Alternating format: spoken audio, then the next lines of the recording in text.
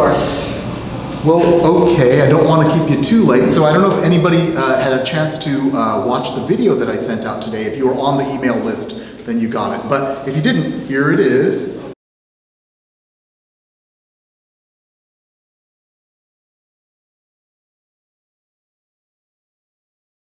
Okay, so thank you all for being here. I really appreciate coming out on a Monday evening. Again, my name is Ravi Chandra. I'm a psychiatrist and writer here in San Francisco. And I just want to say, this is about Asian American boys and men, but we're not all alike. We don't all stand with our arms crossed. We don't all play video games. We don't all graduate from high school or college. But at the end of the day, we all end up looking like this. Finally, we're all hunched over a computer at some point in our lives, really stressed out. So I'm presenting some big picture ideas, and of course, when any therapist works with an individual, we should listen to and try to understand that individual and work with them in the spirit of positive empathic regard, and not make assumptions based on their ethnicity. Still, having some big picture knowledge really helps a lot. Right now, there's a lot of understandable mistrust between the genders because of the rising wounds of women and the Me Too movement. And I hope this week and next week to provide some insight to hopefully promote healing.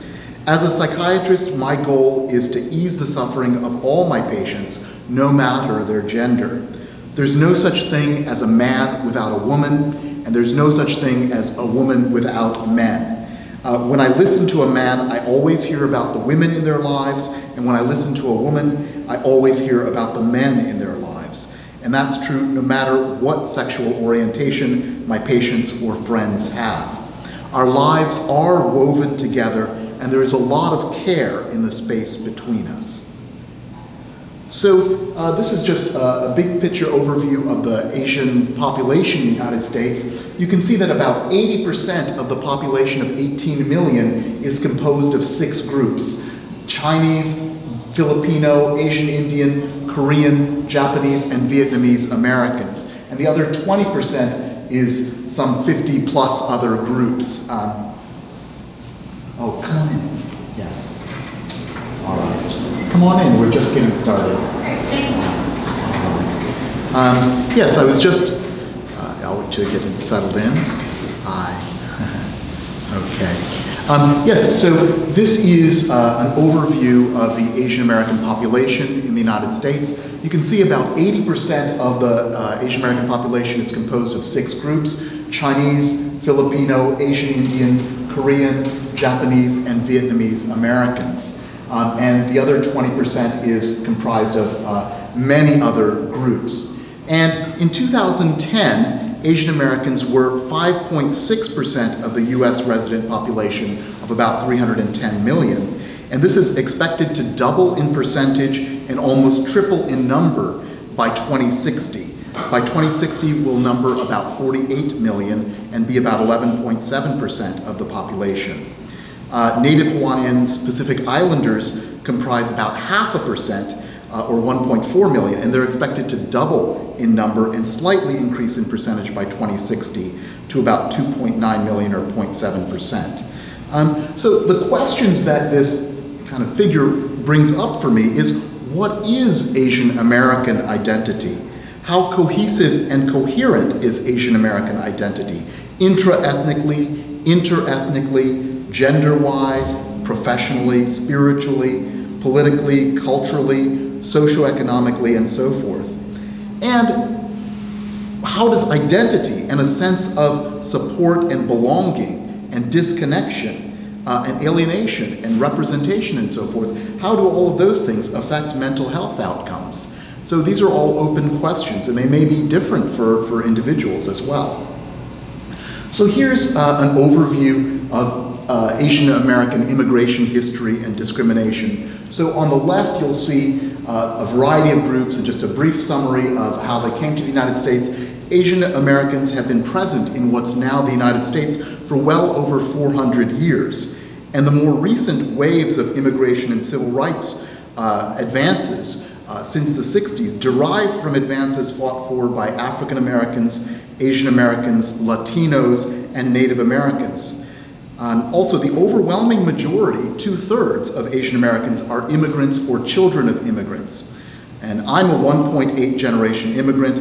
I came over when I was 18 months old, and my mother was sponsored by Black administrators and institutions to work in historically Black settings in the rural and inner city South. And I grew up in the South and the Midwest before I came to California.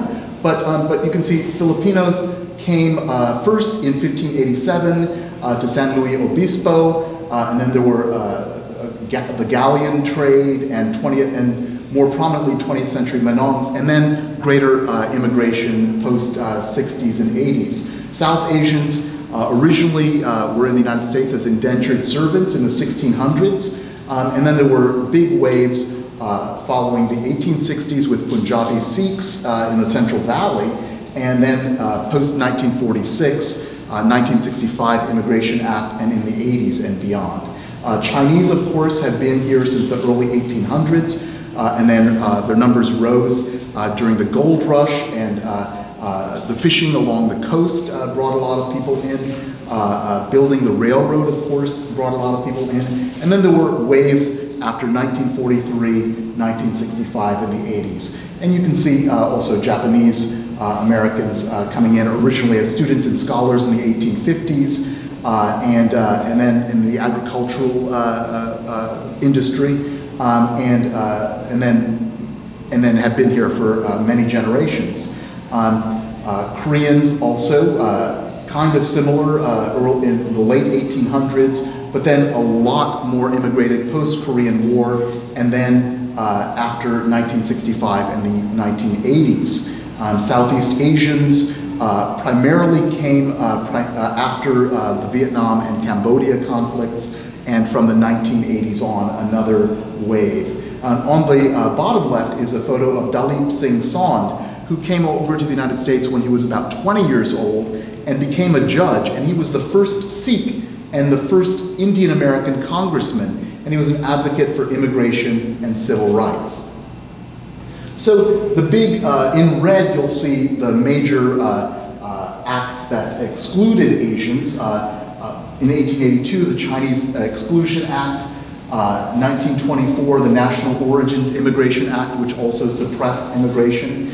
In 1934, the Tidings-McDuffie Act, which led to the Philippines becoming an independent state, but also severely restricted Philippine immigration. And Asian immigration has been affected by colonialism, war, violence, racism, sexism, classism, religious discrimination, and so forth.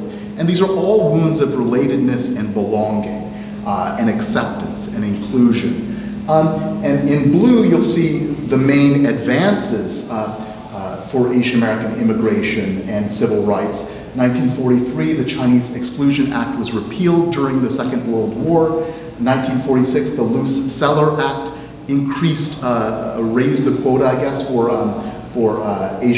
some Asian immigrants. In 1957, there was the first Civil Rights Act, and then 1964, another Civil Rights Act, and of course the 1965 Voting Rights and Immigration Acts, which really removed the quotas for Asian immigration after 1965. And of course, a great advance was 1988. The Redress and Reparations movement came to a culmination with the Civil Liberties Act of '88. So there's been all this progress, and of course we have. You all know that we really had a big advance last year, which changed everything, right? Do you know what that big advance was? The Crazy Rich Asians Act of 2018, which totally solved all of our problems, right? Just kidding. And then this year, of course, the Farewell Act of 2019. I'm joking, of course, but I really hope that we can all show each other the kind of love that these filmmakers and many others like them bring to their subjects. Then I think we'd really form a deeper community. So Asian America is diverse, ethnically, intra-ethnically, and by religion, philosophy, political perspectives, looks and body type, gender identity, sexual orientation, the generations in the United States, immigration status, socio-cultural experiences in the United States, education, socio-economic status, and mental and health conditions vary by immigration, by ethnic group as well. But what unifies us? Some writers and academics peg it solely to a history of marginalization and oppression, but I know there's more. Beyond our immigration experiences and experiences of racism and discrimination, there are cultural, philosophical, familial, and psychological commonalities in Asian America, which I'll get to, and a political cultural movement beginning in the 1960s that invented the umbrella term Asian American in the first place and forged inter-ethnic solidarities. That broad inter-ethnic community was a powerful identity-shaping force for me, and continues to be central, though hardly exclusive. Being a minority in America means you have to learn how to code switch or juggle your relating and thinking when you're with different groups of people. So you, I think, at best learn to understand different groups of people better, and sometimes that's between family and peers or between different groups of peers. So it can make identity formation a particular challenge, but it can also be a joy to find a sense of common humanity, cultural connection, and also a connection to the specificity of being yourself. So these are broad generalities about the Asian American psyche, supported by literature and my own experience. And this is a photograph from Happy Cleaners, a movie about the Korean American immigrant experience, which will be released next year, which I highly recommend. So in general, broadly speaking, we have an interdependent psychology or a family-centered ego. We tend to lean more interdependent versus individualistic, but this is variable. One study I looked at suggested that interdependence is only held by some, or many actually. And you may have seen studies about how Asians in Asia think more subjectively, intersubjectively, and interdependently than others. In other words, it's not just about you, but it's about how you are related to the group. And from a Buddhist perspective anyway, interdependence is reality. Separate, individualistic, independent existence is a delusion. But America has become increasingly narcissistic and individualistic over the last 50 years. So that's a challenge. We come from India to Japan, we come from face cultures. Do you all understand the concept of face? Have you heard that before? Basically a sense of honor and pride that you don't, and also that you don't display problems. And to not lose face, you have to conform, not do anything which would cause embarrassment or shame to yourself or others. And this is a lot of pressure. And it leads to conflict avoidance sometimes, or denial of problems, suppression of problems, not accepting differences when they come up. You just kind of suppress your feelings before you work them out. And sometimes kids are burdened with problems that can't be shared outside of the family, because otherwise the family would be embarrassed. So there are some concepts from Korea, Jong and Han. So Jong means just as the mind is not separate from the body, so the self is not separate from other selves. So we're all related, we're all connected, and that's a concept from Buddhism originally, but in Korea it's called Jong. In Korea they also have a concept called Han, or collective suffering, or shared oppression. So that's an important concept, and we'll get back to that.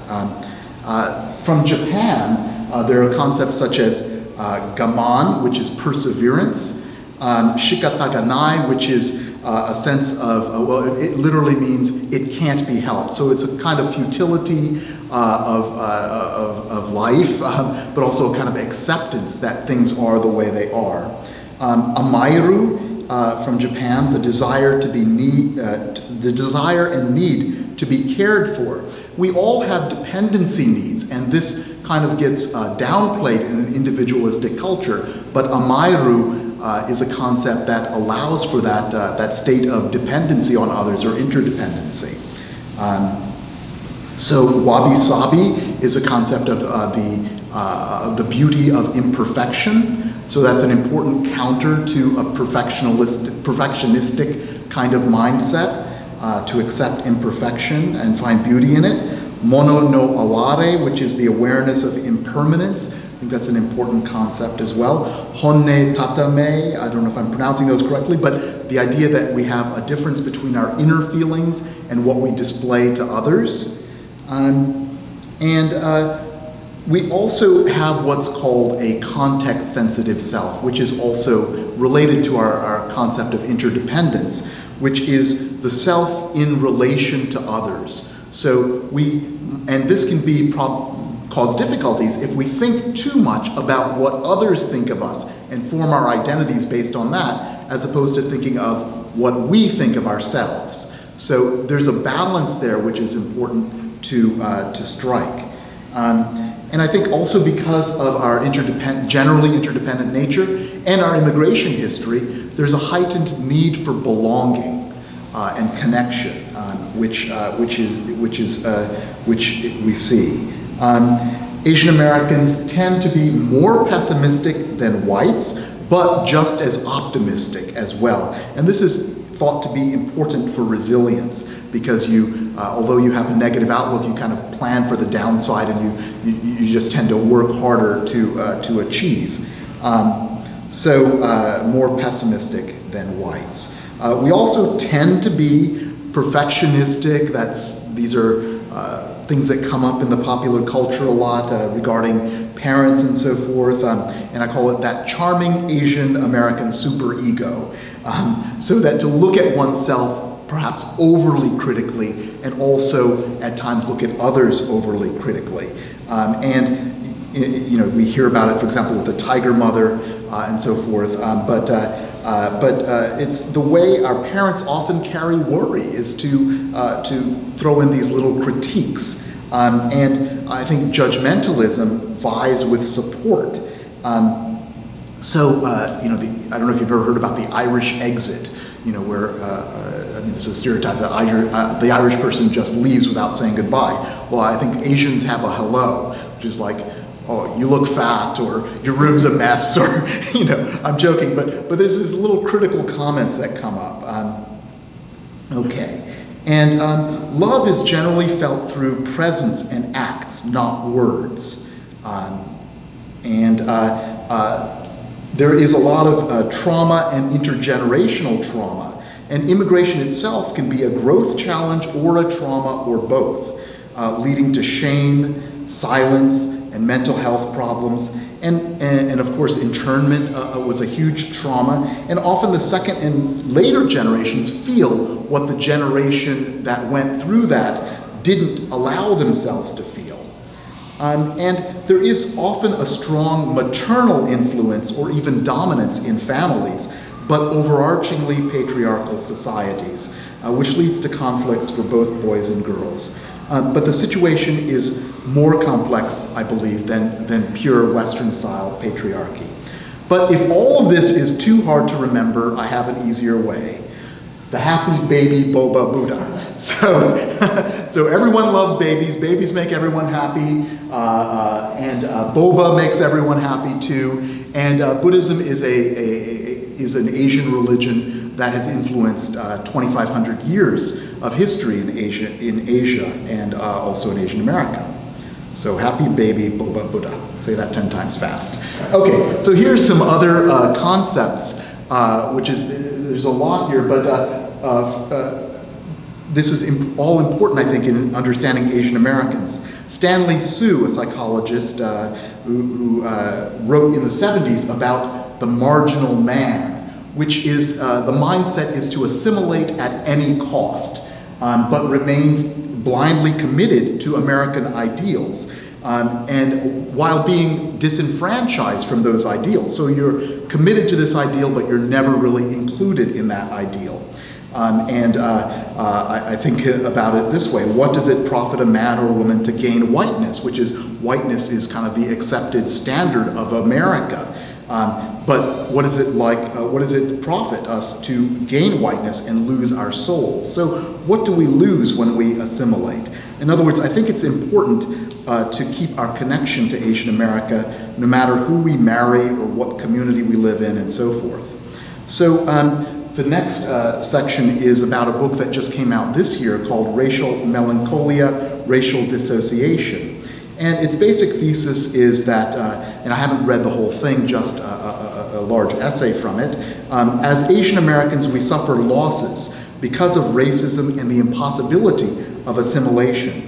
And college students in particular, their issues especially are sometimes seen as solely the result of conflict with family. And the therapist's analysis doesn't go deeply enough into the issues of historical racism, immigration, and intergenerational trauma, and disconnection from America. And so naming these losses and disconnections is the first step towards healing. I think their analysis is overly reliant on a psychoanalytic and academic and political frameworks, because one of the authors is a psychoanalyst and the other is an academic. So I think there are other frameworks that are important, such as inner work, mindfulness, compassion, relational cultural theory, which is the idea that all suffering is because of disconnection, and that the opposite of suffering is belonging. So I think that's an important thing to consider, as well as art and so forth, other ways other than politics to understand ourselves. And then a few years ago, I wrote about what I call Asian American Han. So if you remember, the Korean concept of Han was a sense of shared suffering and collective oppression. And I think we have that too as Asian Americans, that as Asian Americans, no matter your ethnicity, there's something shared about our experience that can be called a collective suffering, or Han. There's also, I think, an American Han, a broader Han, and a global Han, our collective suffering as human beings on Earth. And I think it explains part of the way that we feel each other's distress in some way, through caring about each other. And belonging and acceptance concerns are amplified for Asian Americans because of that more interdependent identity, but also because of intergenerational trauma, often leading to attachment issues. And therapeutically, of course, we always deal with what's on the plate. We don't necessarily, probe into all of those other issues unless the patient is ready for that and wants to talk about that. There's also the model minority myth and other stereotypes which damage how we're seen and how we see ourselves. We can place too much emphasis on work versus love, and we are seen by the culture as workers rather than in our broad identities. And racism is central in how we're seen. And so the question is, what is the balance between political and psychosocial-cultural spiritual health? And Martin Luther King said, I call upon you to be creatively maladjusted to our conditions in society. So I think there's a blend of the political and other modes of looking at us. So dealing with perfectionism, high expectations, ideals, and reality, can we take comfort in each other as good enough? And how do we hold each other's being? And our identities have, I think, bio, psychosocial, and cultural and spiritual dimensions, and we are not simply political beings, though that's an important component of our identities. And also feel free to stop and ask me questions about this, because I'm going to be going through a lot of concepts. So there are some broad issues of Asian American mental health which the Substance Abuse and Mental Health Services Administration pointed out. So overall, there are lower prevalence rates of psychiatric disorders. There are higher rates in certain subgroups, depending on ethnicity, gender, and age, but lower utilization of healthcare services for a variety of reasons, including language, cultural barriers, distrust of providers, not wanting to ask strangers for help. So that's a problem, even though supposedly we have lower rates of mental health disorders, broadly speaking. We're still using less mental health services than we should or could be. But there are many unresolved questions about these statements. One is that if prevalence rates are lower, I wonder what are the protective factors for Asian American health other than suppressing our emotions. So that's not really a protective factor in the long run. What is the effect of cultural bias in the conceptualization of mental and emotional distress? The diagnoses that are put forward by the APA and in the West are based on research with what's called a weird population. Westernized, educated, industrialized, rich, and democratic samples. So that obviously does differ from the Asian American population. How do cultural differences in psychology and temperament of Asian Americans alter symptom expression? For example, depression is often felt as body aches, headaches, stomach aches, and so forth, not as an emotional distress. So that's just a cultural difference. And also, there are differences in how one could or should study Asian Americans in these studies. For example, if you ask Asians to self-report their distress, they actually report higher levels of depression on a certain scale. But if you interview them, it turns out they don't fit what's called major depressive disorder. So there's some kind of distress going on, but it doesn't fit major depressive disorder. So what is that? And I think it's some kind of complex relational and cultural expression of distress, which obviously doesn't fit major depression, but I personally think is more tied to relational conflicts. But that's still not understood well. There are also other problems with the way these first three things were decided, including sampling biases and so forth. So there's still a lot more research that needs to be done. And by the way, all of this, most of this research that I'm presenting came out in a 2016 paper released by the Substance Abuse and Mental Health Services Administration. And it was just about Asian American boys and men.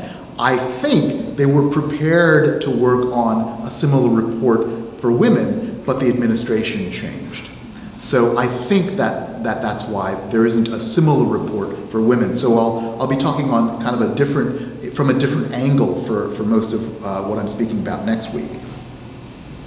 So there are stories beneath the surfaces of Asian American men. There's often submerged childhood, family, and intergenerational trauma which can emerge in midlife or beyond. Our inner child often shows up in midlife asking for care. So here are some fictional stories about three different Asian American men. So Bin is a second-generation Chinese Vietnamese American, the only child of refugees. He identifies as gay, he's high-achieving, driven. His parents are survivors of trauma who had minimal English skills.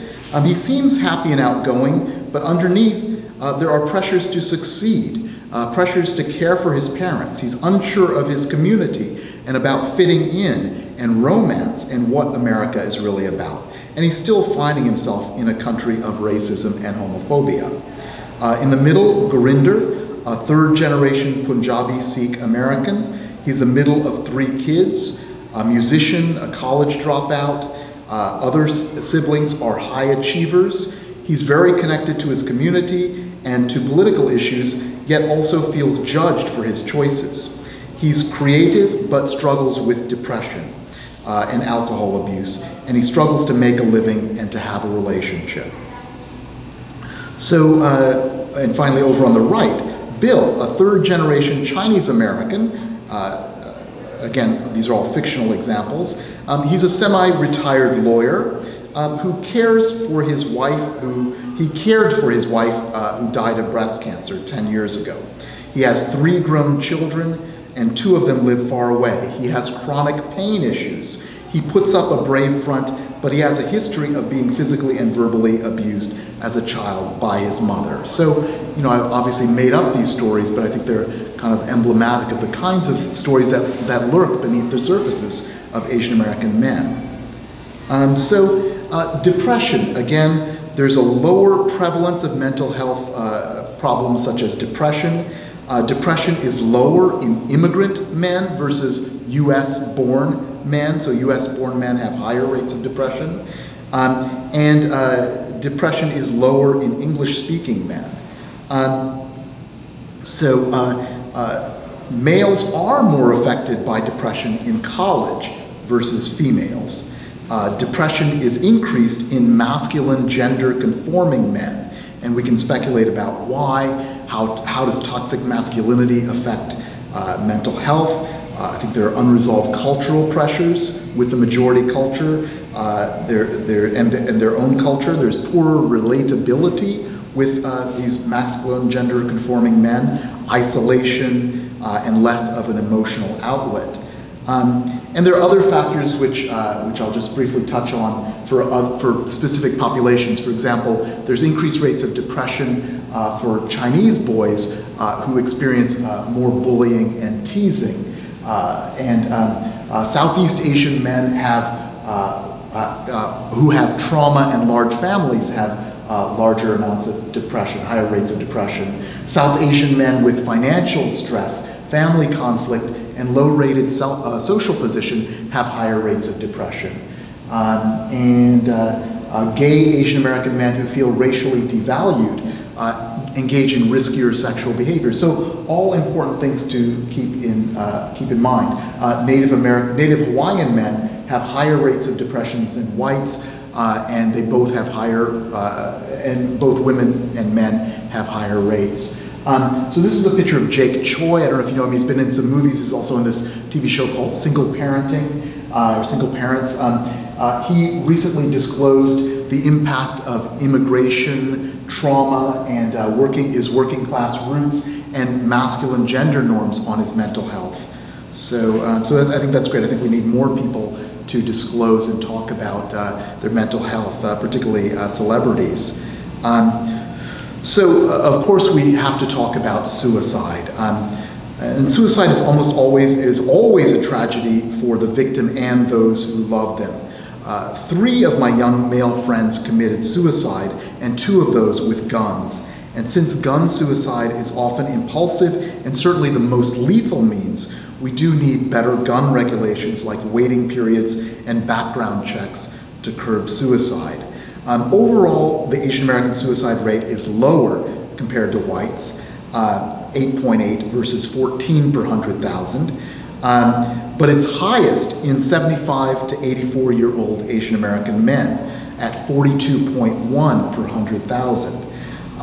Amongst Asian Americans, we have our highest rates of suicide between both men and women between ages 20 to 24 at 12.4 per 100,000. So young people are at risk. Asian American college students have increased suicidal ideation and attempts versus whites. Really dramatically, and it's a very difficult statistic, that suicide rates for Korean Americans have doubled from 2003 to 2012. The variety of reasons for this, which some Korean researchers in Korea point to: increasing income inequality, weakening of social solidarity, and social isolation and poverty amongst the elderly as contributing factors to high suicide rates. And 73% of Korean Americans are immigrants. And also, the mental health of girls and women, of course, affects boys and men, and 65 to 84-year-old women have the highest suicide rate of any ethnicity. So quickly to go over some statistics for younger folks, suicide ages 15 to 19, the death rates for boys is 40%, about half of that for white boys, but Asian American girls' death rate is similar to white girls. Overall, the suicide rate for ages 15 to 19 is about half. but there have been clusters of suicides, as we might know about, which, and so these statistics might be a little outdated. I think they come from 2010. Of those who have seriously considered suicide in grades 9 to 12, Asian American boys seriously consider suicide 1.3 times the rate of white boys. Asian American girls are similar to white girls. And of those with suicidal ideation, the percent who attempt suicide in grades 9 through 12, Asian American boys are 1.4 times more likely to attempt suicide than white boys when they have suicidal ideation. And Asian American girls are 1.1 times more likely to attempt suicide when they have suicidal ideation. And of course, I don't think that girls and boys should be thought of separately, because mental health affects both genders. Mental health of one gender affects the other gender. Just a few thoughts about schizophrenia, that Asian Americans with acculturative stress, immigration stress, may be at increased risk for auditory and visual hallucinations. And Filipinos and Japanese in Hawaii have a higher severity. Men are more likely than women to use inpatient services for schizophrenia. Substance abuse is overall lower in the Asian American population, but it's higher in US-born versus foreign-born, higher in Filipinos versus Chinese, and alcohol abuse is higher in Korean women versus Korean men. And depression is also higher in Korean women versus Korean men. Would there be any difference if they're first generation or second generation? There's not enough data about that yet. But in general, the more generations you are in the United States, the more like the general population you become. So that, in other words, that's why there's higher rates of substance abuse in the U.S.-born than the foreign-born, the first generation. And the same thing seems to be true for depression and anxiety and so forth as well. Okay, so Asian Americans seek help less often than the general population, and men seek help less than women. And this has got to change, of course. There are a lot of reasons that men seek help less. There's a stigma of mental health services. There's what's called the masculine counterdependency, which is fleeing or avoiding the situation when you're feeling dependent. And of course, racism and gender conflict occur, which cause men sometimes to suppress problems. Also, the tendency to conform to a non-emotional ideal. I think the biggest reason, the lack of culturally competent services. Asian American men often hear things like, don't make trouble for us by seeking help, don't talk about your problems with strangers, you have to solve your own problems in your head, or sometimes we're taught to think about mental health issues as character problems, and it's none of the above. So there's, in general, a lack of cultural understanding about mental health issues, a need for care, medications, therapy, and so forth. And also, there are other factors exacerbating mental health problems. Those with lower educational attainment have more mental health problems. Those who get negatively stereotyped by teachers have more problems. For example, Native Hawaiians and Pacific Islanders, Filipinos, and Hmong males versus females. There have been studies about those groups being more negatively stereotyped and therefore having more mental health impact. Also, the damaging model minority myth can create a lot of pressures as well. We may have heard about things like emasculation in the broader culture, microaggressions, and they're all subtle ways which we're made to feel other and that we don't belong. And of students who report being bullied, Asian American students report more than any other racial group that the bullying is because of race. And 17% of Asian American boys reported being violently victimized, had a gun or knife pulled on them, they were stabbed or cut or jumped at least once in the past year.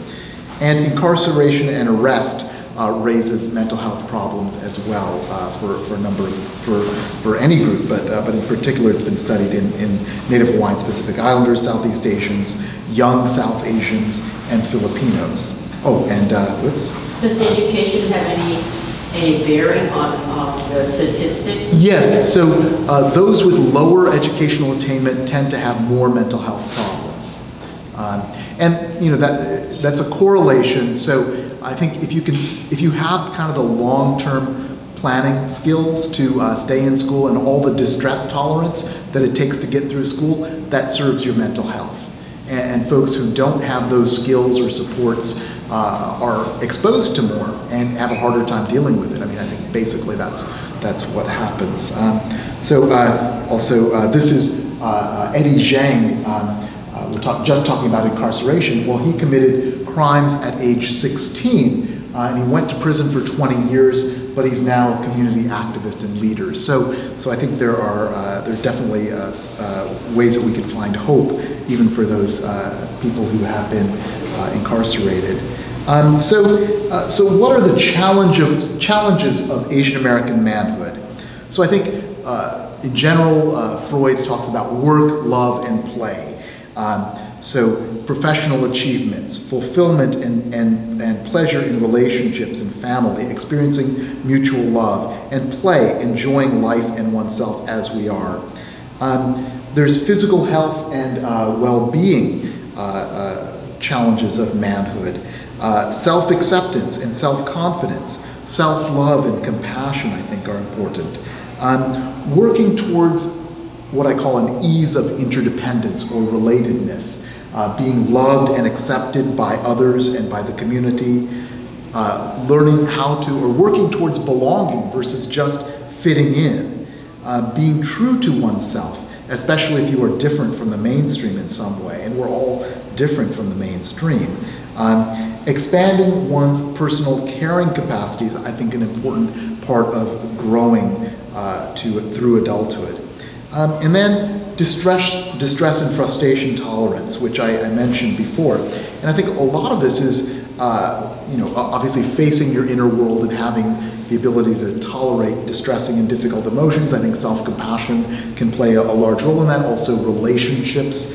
But also facing what can seem the annihilatory disapproval of the culture and environment, and gender relations as well, and invisibilization, emasculation, desexualization, dealing with Asian stereotypes, and so forth. So this is these are all different kinds of stereotypes that we're quiet, unassuming, robotic worker drones, etc. So we to face that kind of disapproval, and then spiritual and philosophical growth and coherence.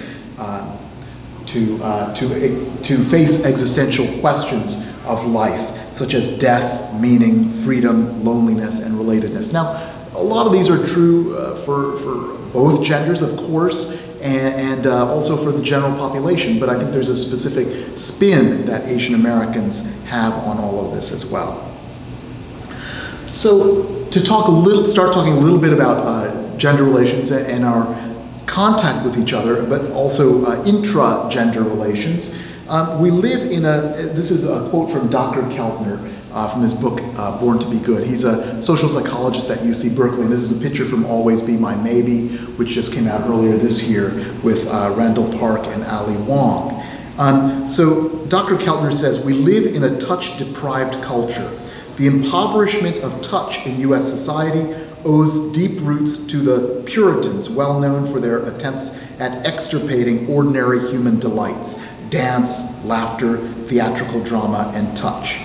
In a recent observational study of the frequency of touch in cafes in different parts of the world, University of Florida psychologist S.M. Girard observed two people in conversation over a cup of coffee. In London, not a single touch was observed. In Florida, 2 touches over a conversation. In Paris, 110. And in San Juan, Puerto Rico, 180. So I think boys and men in general do not get as much welcome touch as girls and women do. And from what I've read, male-to-male touch was more acceptable in American society before a rise in homophobia in the late 1800s. And in Asian cultures in Asia, from my observations, male-male touch is much more accepted. You see in India, for example, boys and men walking hand in hand, and it's just part of the culture. It's not thought of as gay or anything like that. It's just part of the culture.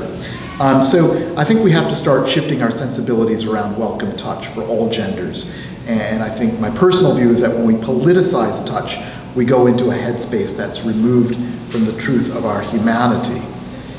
So now to raise the difficult topic of gender relations, here's a quote from Grace Kao, who's a Yale sociologist, and her colleagues wrote that we find that despite the higher education and income of Asian American men, there is evidence that they are systematically excluded from having romantic relationships during adolescence and young adulthood. So I think we have to find ways to speak with compassion about gender relations in our community. All too often, especially online, it becomes a matter of power relations and not about love and understanding and compassion. There are some statistics out there. There are higher out-marriage rates for women versus men, and this varies by ethnicity.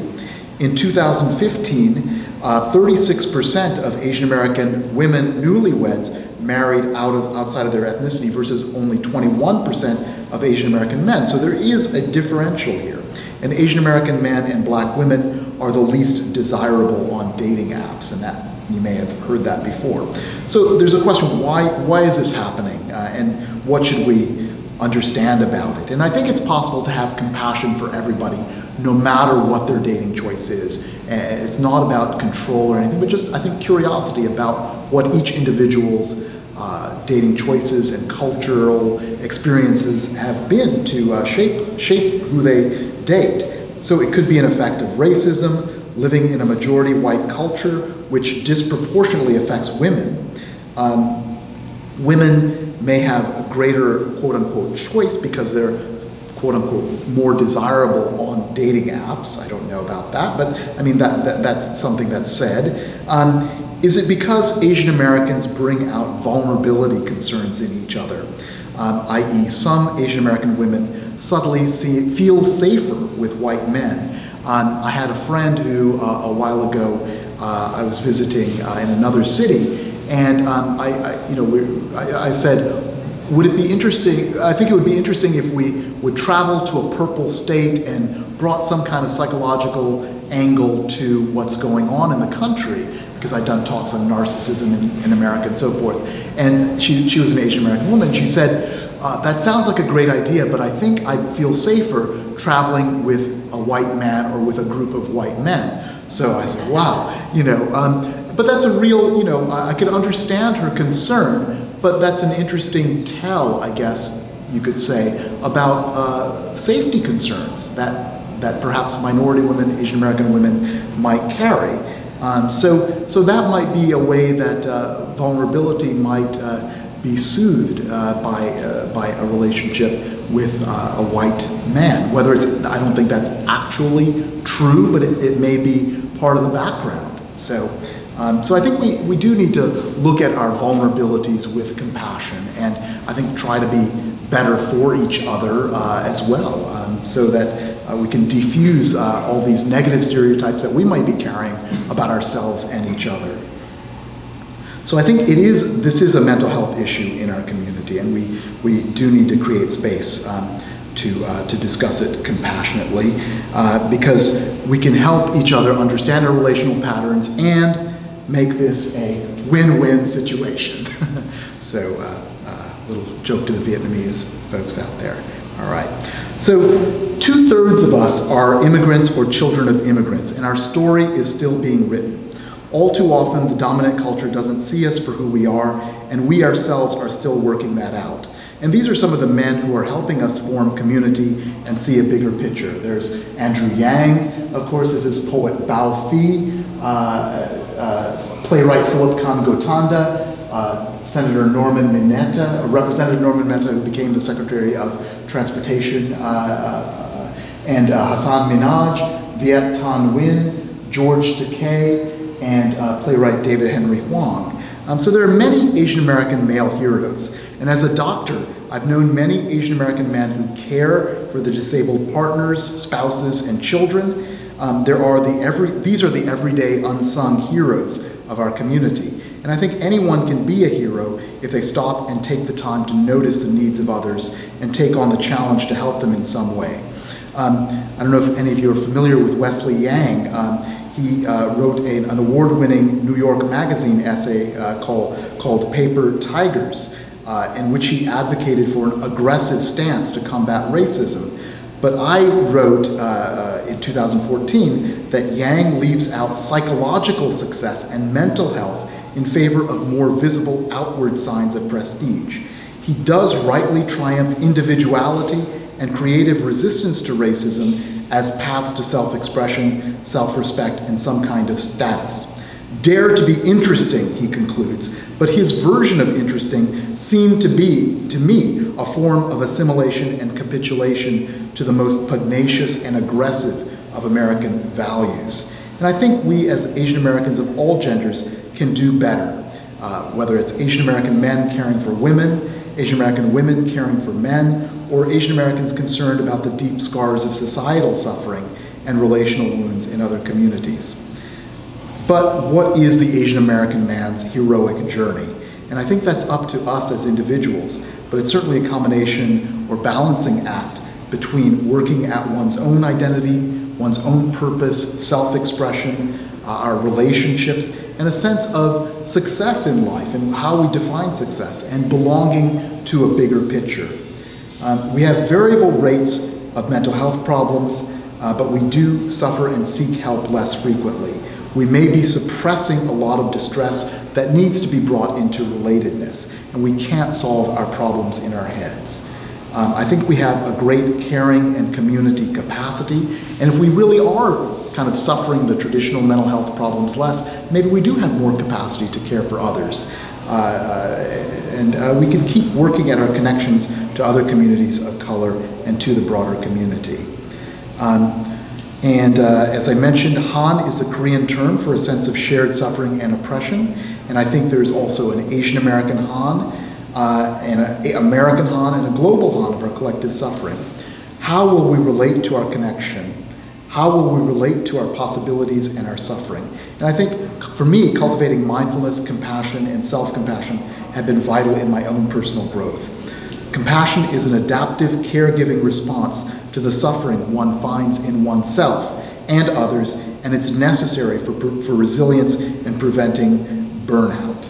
I love these quotes from some of my American and Asian role models. Martin Luther King, there are some things that I never intend to become adjusted to, and I call upon you to continue to be maladjusted, to be creatively maladjusted. The Buddha said, hatred never ceases by hatred, by love alone does hatred cease, that is the eternal law. And His Holiness the Dalai Lama, at the most fundamental level, our nature is compassionate. Cooperation, not conflict, lies at the heart of the basic principles that govern our human existence. So thank you very much. Thank you for listening. I guess it went a little over time, but thank you for being here. So do you have any questions or?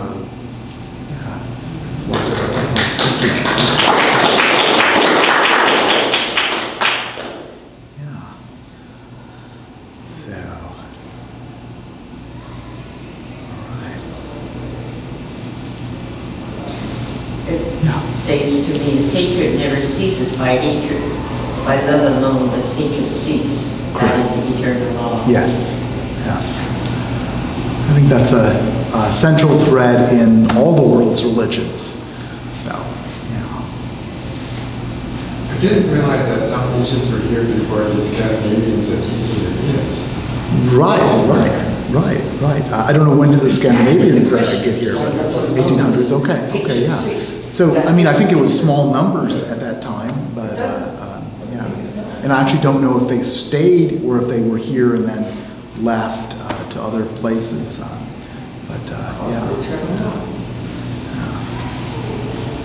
So, yeah, that was,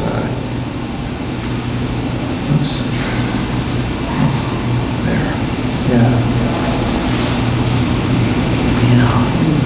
So there's a lot of history, but I think it is important to remember that over 2/3 of us are first or second generation.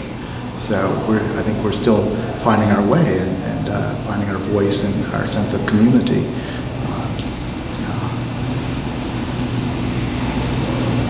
I have a question on some of this. Yes.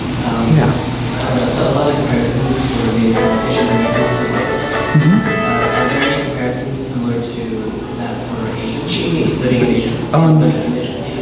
There are some, yes. I don't have them at hand, but I think for things like schizophrenia, there are supposedly equal rates of schizophrenia, but actually people with schizophrenia do better in quote unquote less developed countries because of cultural supports, it's thought, and immigration worsens those statistics. I can't remember the rates for depression and anxiety and so forth, but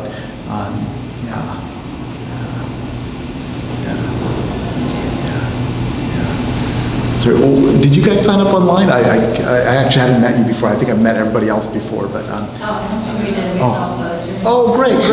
Yeah, thank you. Yeah, thank you for coming. Yeah.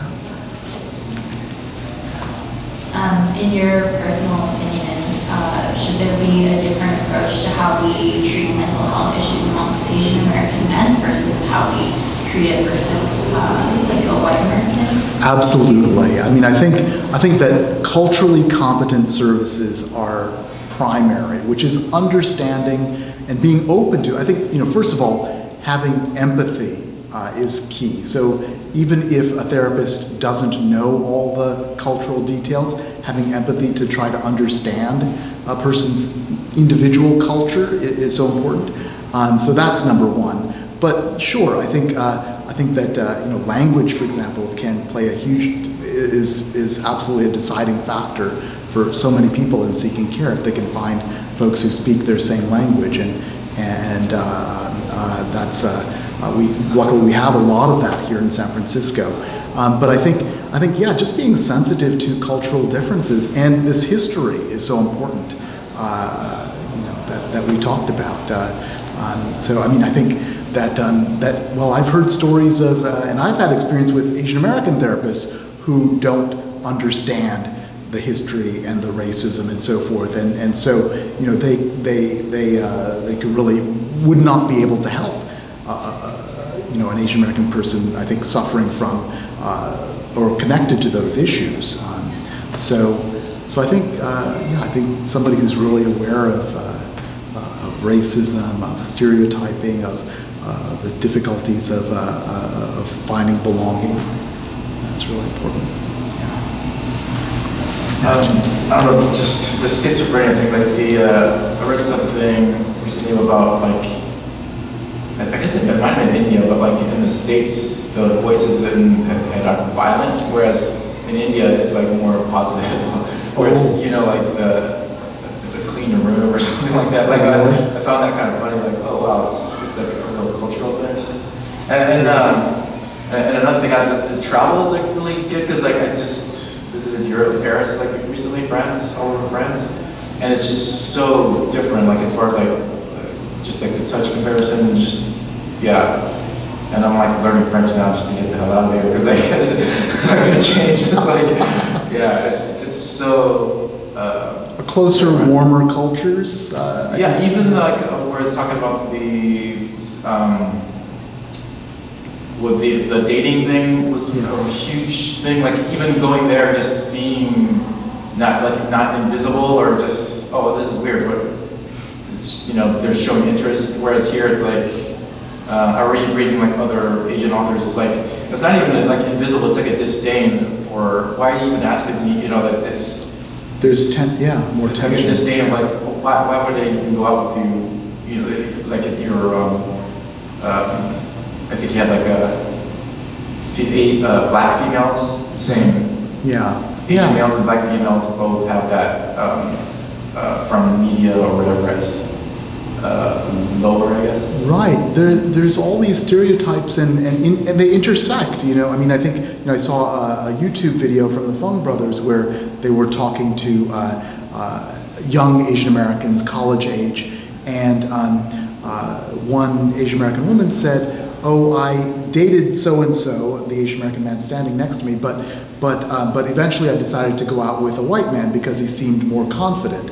I mean, so there's this, way of the negative stereotype can emerge, and I think, if you as Grace Cow pointed out, if Asian American men are quote unquote systematically excluded from dating in adolescence and young adulthood, that can affect one's confidence for sure. Yeah. So, yeah. And recently there was, or it was like, I guess it was a journalist or something about kind of that issue of where she wasn't really aware of it herself. It was just like, oh wait, I'm open to everybody. Like that's kind of like what she wrote, and then like, Right. but I just only dated white men, so I'm gonna Right. try to date other. And then she got a lot of backlash from that. Like, why would you? Right. Celeste Ng. Yeah. And yeah, because I think she had an interesting quote. She said, "I think of other Asians as kin because the only Asian people I knew growing up in the Midwest or wherever were cousins." So it's interesting, and to how that played out in her consciousness. But clearly Asians in Asia have no problem dating each other. So it's worth talking about. But I think unfortunately she got all this hateful backlash, and that's the thing. I think I read a bunch of these articles, and it's like the word compassion did not even come up once in any of these articles, like compassion for women who are making these choices or for the men who are feeling left out. I mean, it was all about who's right, who's wrong, who should be in charge, and that's just it's never good. You can't get to love through trying to control the other person. It's contradictory. I think Asian American women have just as much struggle. Even I was in Blacksburg in '78, and I think the whole place was I was 99.9% whites. Mm-hmm. I went to a seminar for about a month, and so this guy who came from Australia, he and I were sitting there holding hands. Somebody from our class came over there and ripped my hands apart. They disapproved so badly. Mm. Wow. Wow. Where was that again? Huh? Where was that? Blacksburg, Virginia. Virginia. Gosh. Yeah. Right. I mean, Loving versus Virginia is only 52 years old, right? But people do face pressures for interracial dating as well. I mean, for sure. So it goes in many different directions. It's safe at all. Yeah. You don't even run around. Yeah. It takes a lot to step out of the box. Yeah. What is the box, do you think? What's the... Whatever your, whatever values you were brought up with. And it's, don't want to step out of the box. And yet at the same time, it's a conflict at times in certain relationships. That's right. The question is, what do you cherish, and what do you want to change? Yeah. And I think that as Asian Americans, we have a lot to offer the broader community as well. There are a lot of strengths, and I think we can be part of changing America for the better. We have been. Asian Americans have definitely added their voices. So getting America to step out of its box too, I think, is important. We can maybe make get out of all the boxes and make something where a country where we all feel accepted and included. It's so important. I think here in California, if you're in a group that's say 30% whites, let's say they're not from San Francisco, maybe from Oregon or San Diego, they discriminate pretty heavily against Asian people. Yep. And I was just reading an article about hate crimes on the New York subways. I mean, New York, the most diverse city in the country, and there are hate crimes against Asians and elder Asians. So this is definitely a problem. And as I mentioned, Chinese boys, Asian Americans who are bullied are more often bullied because of race than other ethnicities. So, yeah. So it's out there.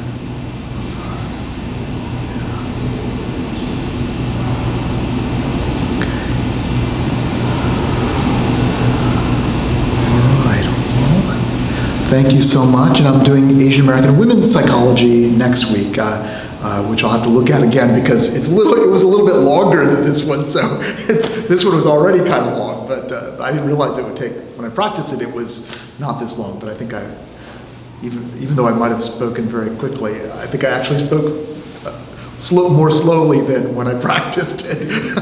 So, all right. But I hope you can come back for the next one. And then after that, I'll have a talk on narcissism in the American psyche, then a couple on technology and psychology, and another one on narcissism at the end of October. So, yeah.